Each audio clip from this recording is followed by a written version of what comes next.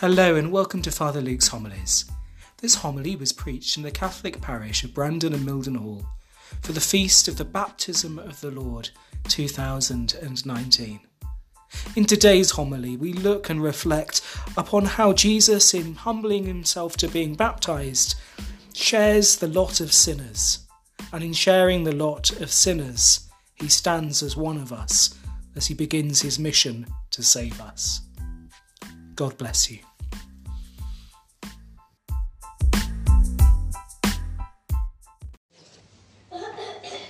The Lord be with you. And with your spirit. A reading from the Holy Gospel according to Matthew. Jesus came from Galilee to the Jordan to be baptized by John. John tried to dissuade him. "It is I who need baptism from you," he said, "and yet you come to me." But Jesus replied, "Leave it like this for the time being. It is fitting that we should in this way do all that righteousness demands." At this, John gave in to him. As soon as Jesus was baptized, he came up from the water, and suddenly the heavens opened, and he saw the Spirit of God descending like a dove and coming down on him. And a voice spoke from heaven, "This is my Son, the Beloved. My favour rests on him." The Gospel of the Lord. Praise to you, Lord Jesus Christ.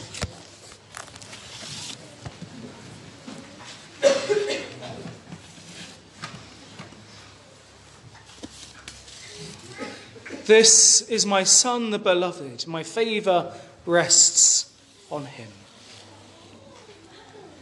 On an October evening in 1958, Cardinal Angelo Giuseppe Roncalli spoke of the shock that he felt at being elected Pope.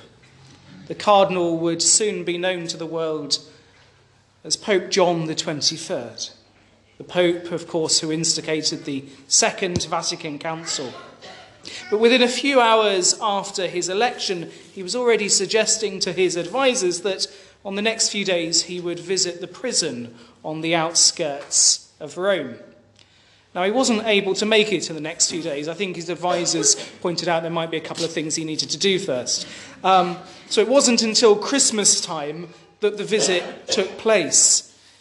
The new pope quickly won the hearts of the prisoners. He told them he had come to visit them as Joseph, their brother, and pointed out that even a couple of his own relatives had served time in prison. "I want my heart to be close to yours," he told them. "I want to see the world through your eyes." And today those very same words can be found inscribed on a plaque in the prison chapel. It wasn't only what the Pope said, but the very fact that he was there, that he had come among them as one of them, that touched the hearts of many of the prisoners. There were tears in the eyes, even of some of the prison officers as well as the inmates.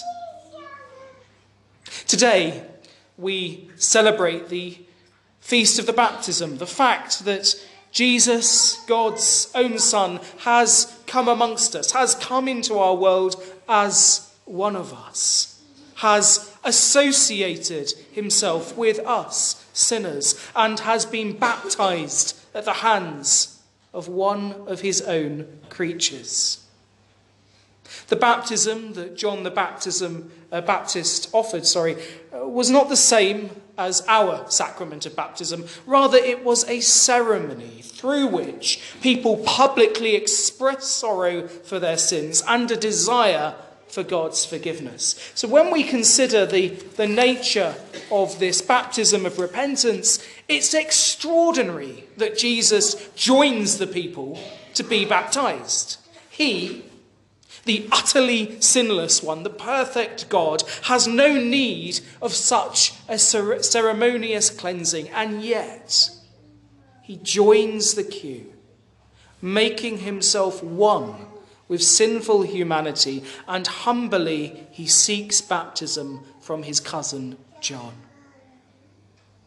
John senses that there's something a bit out of place with all of this. It is I, he argues, who needs baptism from you.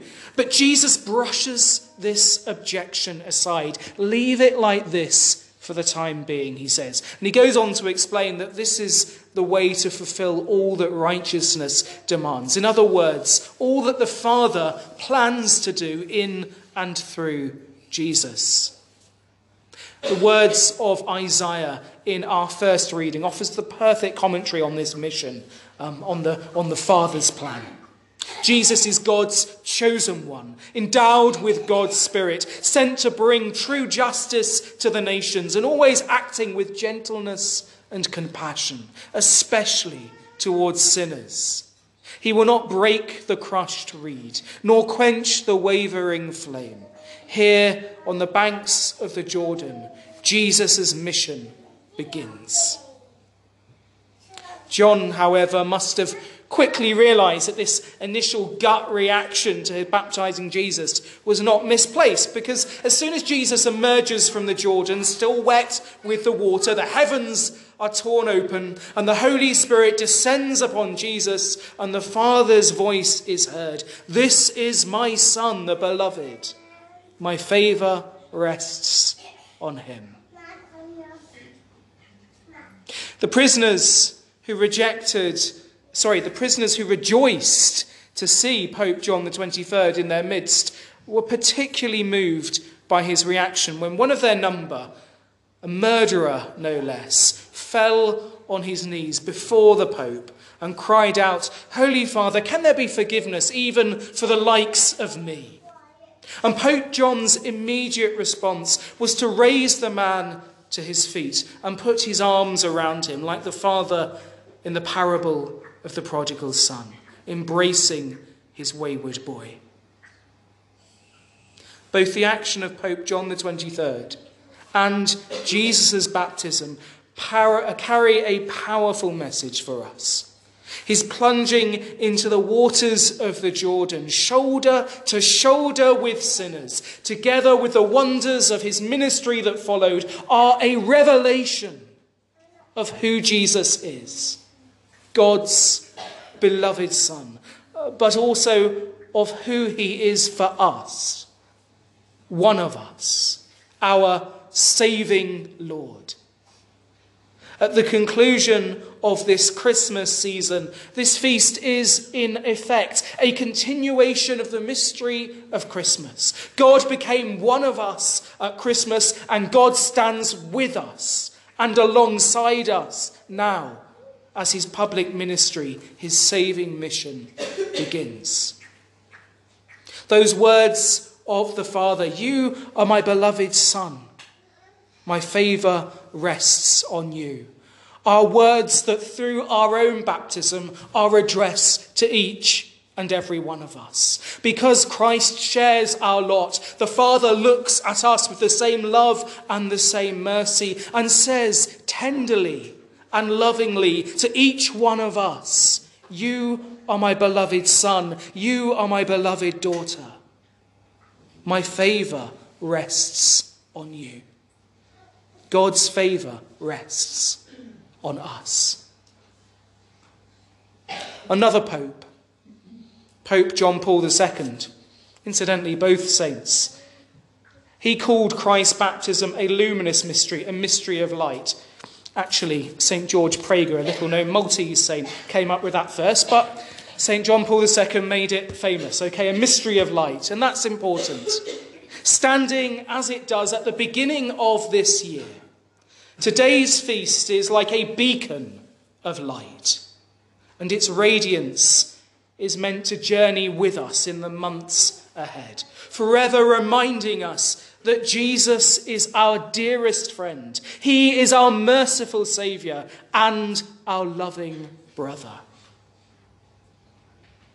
Brothers and sisters, let us have the courage, the faith, and the joy to hear the Father's voice addressed to each one of us.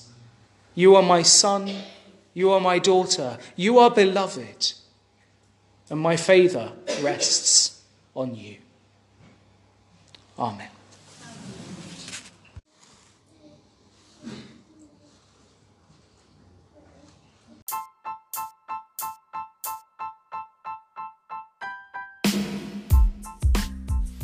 Thank you for listening to my homily podcast.